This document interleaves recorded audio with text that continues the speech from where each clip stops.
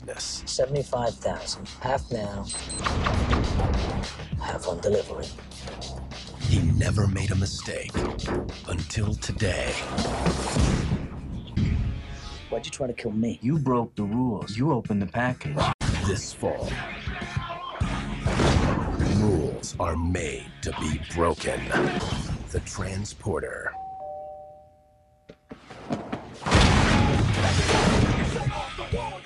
Welcome everyone to the Pantheon. I am Ray. And I'm Evie. And today we're looking at the Transporter movie. It came out in 2002. It has a runtime of an hour and 32 minutes. I'll be honest with you, this is the first time I found out who this guy was. I never watched the Guy Ritchie movies beforehand because he was in Lock, Stock, and Two Smoking Barrels. He did Snatch. He was famous for doing that. But this was the movie that made him an action star doing these movies, playing Frank Martin. According to IMDb, Frank Martin, that's the Statham character, who transports packages from unknown clients, is asked to move a package that soon begins moving and complications arise. Now, we don't know what the package is. He doesn't ask what the package is. It could be drugs, it could be guns, it could be people, right? His code of ethics or rule is once it's on his car and it's in transportation, he doesn't look at it, he doesn't open it. It goes from one point to the other point nonstop. That's that. And then guaranteed arrival, that's his deal. So something goes awry and the package gets open. I think it is, if I remember correctly. And the people who are behind the selling of the package because they think he opened it or disobeyed the rules. And he lives by his rules. So that's what the movie is about. What's cool about this is that this guy doesn't look like a person who knows martial arts. Doesn't know his fighting styles is avant-garde. It's different. It's not like a Bruce Lee fighting, but it's believable. It's up there with Krav Maga meets like wushu. So it's a kind of a mixture of different fighting styles, but it's believable. It's hard hitting and it's really fast paced.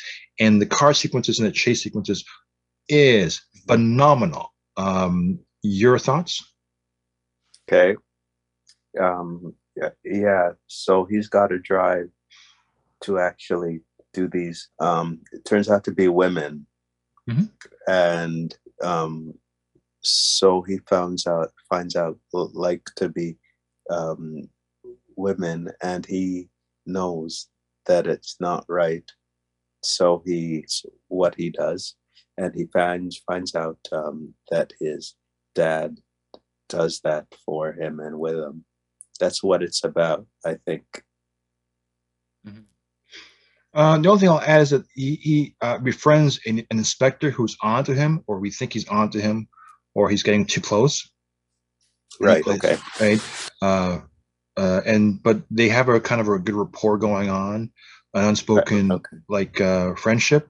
Even though one's a villain and one's a cop, but there's a mutual respect for one another, but it's unspoken.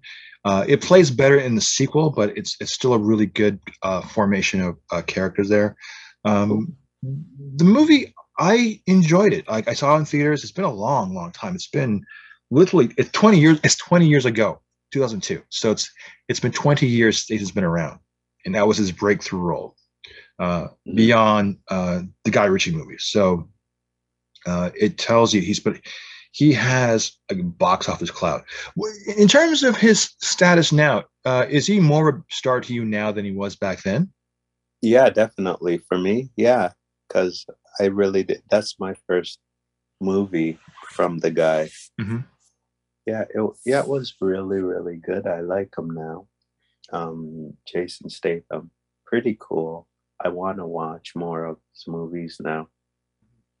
Well, you're going to get a chance. We're going to move to Stathamville very, very soon. Once we get I call it Stathamville, because once we get through the John Wick train of all this content we'll be going through, we're going to do a bunch of Jason Statham movies, including like Wrath of Man and the Meg. There's also the sequel of the Meg coming out shortly. So the Meg 2, I think he's going to be in that one, and some other films that's all Statham. Also, we're doing the Expendables. We're doing all three of those very, very soon. Actually, in 2023. So there's a lot of stuff we're still got down the pipe. But like that's way ahead of us to go into. But the other thing I like to mention is that what makes this unique too is that even though this is the first time, like you, I actually recognize this person as a superstar from this movie, is that because he's like bald, kind of Samuel L. Jackson bald, he hasn't aged in 20 years. He looks virtually the same, you know. Yeah. Same with Jackson. I mean, Jackson's like 75 now, 76 years old in real life. Samuel L. Jackson, because he was 70. Wow.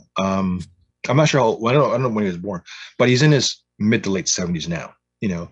And Statham was probably in his mid 30s when he did Transporter. So he's got to be now mid to late 50s, give or take. So, and he looks I mean, he looks a little older, but he looks relatively spry, you know, for a person who's in his late 50s. And Samuel L. Jackson, looking the way he does, he looks awesome. I think not having a head of hair to show your age really works for both these guys. They look really sexy still, you know, like this charismatic. There's an appeal to these guys, and it still works regardless of their age. There's something about them that makes them almost timeless. Awesome. So, do you feel the same way, or am I just not? Am I alone on this? Am I on my own little island alone, thinking of this? Jason Statham, Samuel L. Jackson, they've been action stars and heroes, Avengers, MCU, all these films. Well, Statham since 2002, 20 years. Samuel L. Jackson since Nick Fury in 2008 with Iron Man. Okay. So don't tell me anymore. I want to be surprised. You've seen all these movies? No, not all of them. You haven't seen Transporter? Yeah, those I have, but not all his other movies, though. But I'm not talking about the other movies. Oh, that's true. Okay. All right. Okay. Go ahead. Like, what is it? Yeah, okay, sure. So I look forward to seeing these films coming along as you and I are going to start to explore these films in the new year. Even though we're still early in the year, but we're going to explore these even further. So on that note, I am Ray. And I'm Evie. Blessings, man. And we'll talk to you all later. Take care.